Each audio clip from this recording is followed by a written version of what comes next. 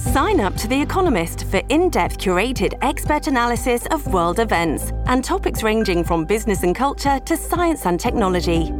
You'll get the weekly digital edition, online-only articles, curated newsletters on politics, the markets, science, culture and China, and full access to The Economist Podcast Plus. The Economist is independent journalism for independent thinking. Go to economist.com and get your first month free. From Wall Street to the White House, this is the Larry Kudlow Show. Welcome back, folks. I'm Larry Kudlow. And special guest, former Arkansas Governor Asa Hutchinson, who's an old friend of mine. And I want to say, first of all, Asa, thank you for coming on. You're terrific. I'm sure you got something better to do on a Saturday, but we appreciate it. But, you know, I don't know that people know this. You were in the Homeland Security. You were undersecretary. And if I'm not mistaken, you were in charge of border security. But didn't you run the DEA, the Drug Enforcement Administration? Larry, all of that is correct. Yeah. So I went to head up the DEA 1 month before the 9/11 attack, and so then it shifted to Homeland Security. But I'm glad to be with you today, Larry, to talk about really some critical issues facing our country. But I'm blessed to have served in the Bush administration and getting to know you and your incredible service to the country as well. Thank you, sir. George W. Bush, by the way, was a friend of mine, good personal friend of mine. I don't know. I nearly went into that administration a couple of times. You know, let me ask, from your experience in Homeland Security, now, Governor of Arkansas is not that far removed from all the border stuff, obviously, but you probably saw Bill Barr's piece in the Wall Street Journal, and then Lindsey Graham and John Kennedy have held a news conference about, I call it, using U.S. military in hot pursuit of these crazy drug cartels that I won't say they're running Mexico, Governor, but I'm saying they run a large chunk of Mexico. And the things they're doing with various drug trafficking, sex trafficking, and all the rest of it, breaking the law, and an unguarded border that's basically open by Biden's policies. I mean, what do you think about a stepped-up military action to go after the cartels, to go after, for example, their drug manufacturing operations? What do you think of that, Governor Hutchinson? Well, first of all, that would be based upon declaring the cartels a foreign terrorist organization, yes, which I fully support. Mm-hmm. I'm shocked that the Biden administration is hesitant to do that. They say it doesn't give us that many more tools, but the fact is it focuses the whole of government on the energy of saying the cartels are a national security risk to the United States, and that is absolutely true. So that needs to be done. In terms of the use of the military, they compare it to Colombia. Yes. Well, the difference is that in Colombia, which I was in Congress whenever we had our Plan Colombia, and we helped carry out much of that while I was in the DEA, we had the cooperation of the Colombian government. Mm-hmm. They wanted our support. They fully supported Plan Colombia, and because of that joint work, we chased the FARC and diminished their authority, which is a terrorist organization, and others. And so it saved that country. It was very successful. Now, you contrast that to Mexico, we don't have the same level of cooperation with Mexico. And so if you use the military and cross the border, that becomes an invasion. And that is problematic. So we have to use, first of all, our military in an intelligence way, collection and support with the DEA and law enforcement, but we have to have the cooperation of Mexico. And if they're not going to give us, which they haven't done to sufficient degree, then we're going to have to use economic pressure to bring it to bear or utilize other means. But the cartel is a serious threat to the United States, and ideally we go after them in support and cooperation with Mexico. You know, AMLO has disappointed everybody. I mean, he just disappointed everybody.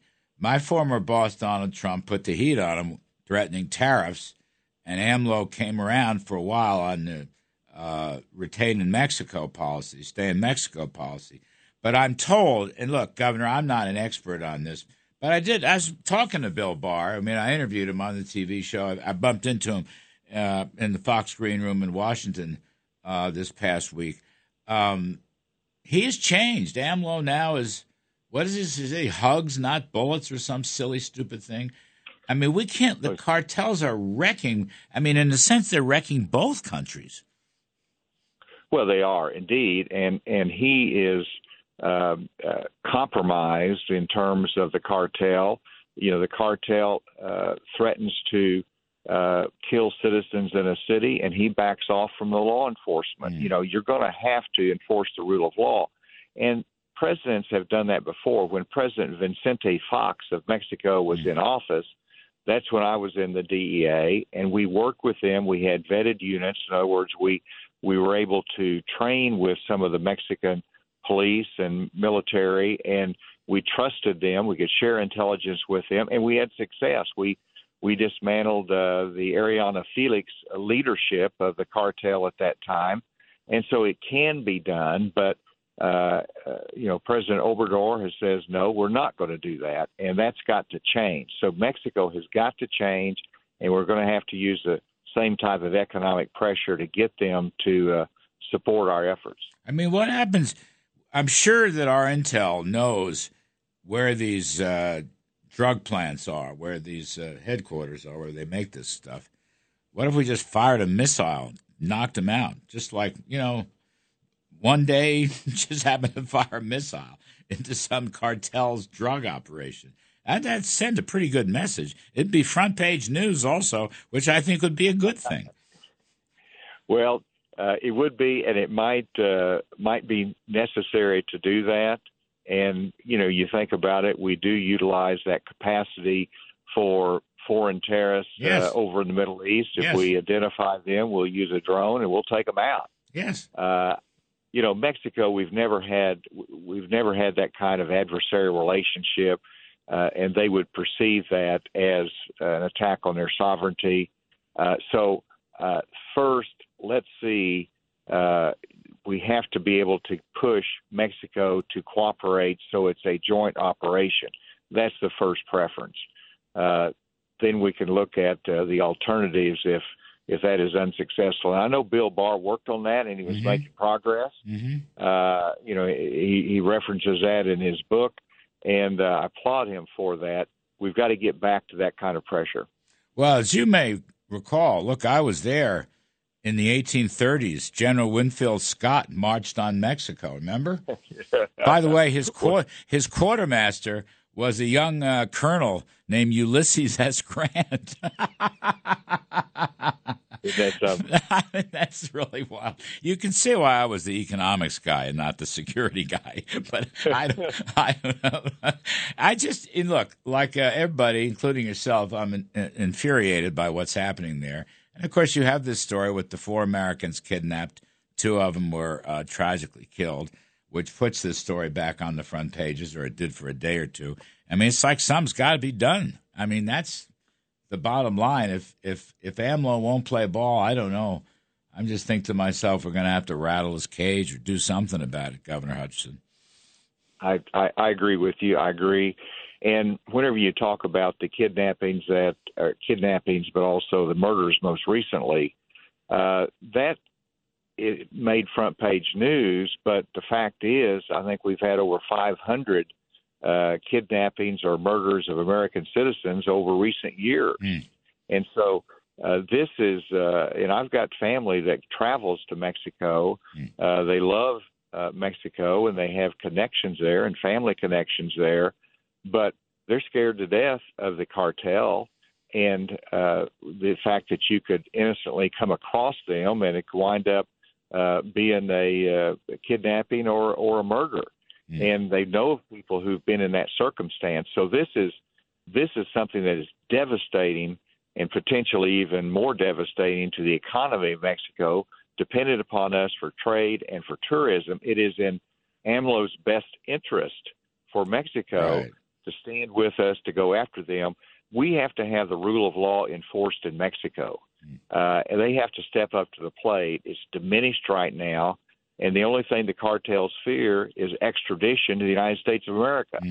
The fact that they might turn some of their culprits and bad guys over to the Mexican police is like Pablo Escobar building his own sanctuary that he's going to hole up in for a while.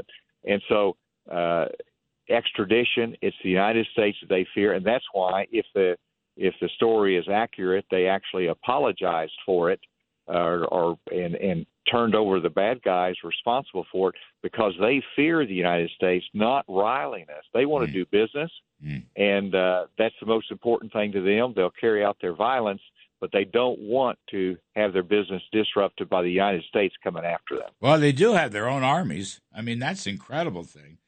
Really. Last one, I got a minute left or so. You're an awful good governor of Arkansas. I know you're a supply-side tax cutter. You also made some education reforms, paved the way for my pal Sarah Sanders. You thinking about running for president? You're going to throw your hat in the ring?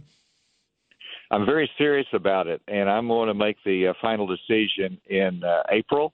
So stay tuned on that. But I am. We had tax cuts. We created 100,000 jobs, and we created surpluses. We balanced the budget, create surplus, and to do that nationally, we're going to have to grow the private sector of our economy to a greater extent. That's the only way out of our debt situation and our deficit. Growth. I love that. No, I'm not kidding. I love that. Of course, I've known you back. I knew you when you were a House member. Yes, I go way back. I know. You're almost as old as I am. It's a heck of a thing, but you're a supply-sider. That's a good message. You see Biden coming in with $5 trillion in tax hikes, wrecking the economy and the inflation rate. I mean, my point, Governor Hutchinson, is that we need Republican leaders who will really smack Biden for what he's done to the economy. We have to be the guardians of prosperity, as my friend Arthur Laffer calls it. And I don't think there's enough of that talk. You know what I mean? And I hate cancel culture and all the rest of it too, but we got to focus on the economy. Middle class wage earners are still underwater relative to inflation. I'm sure you know all this, and that's why you cut taxes. But this is an important theme. It's got to get out there.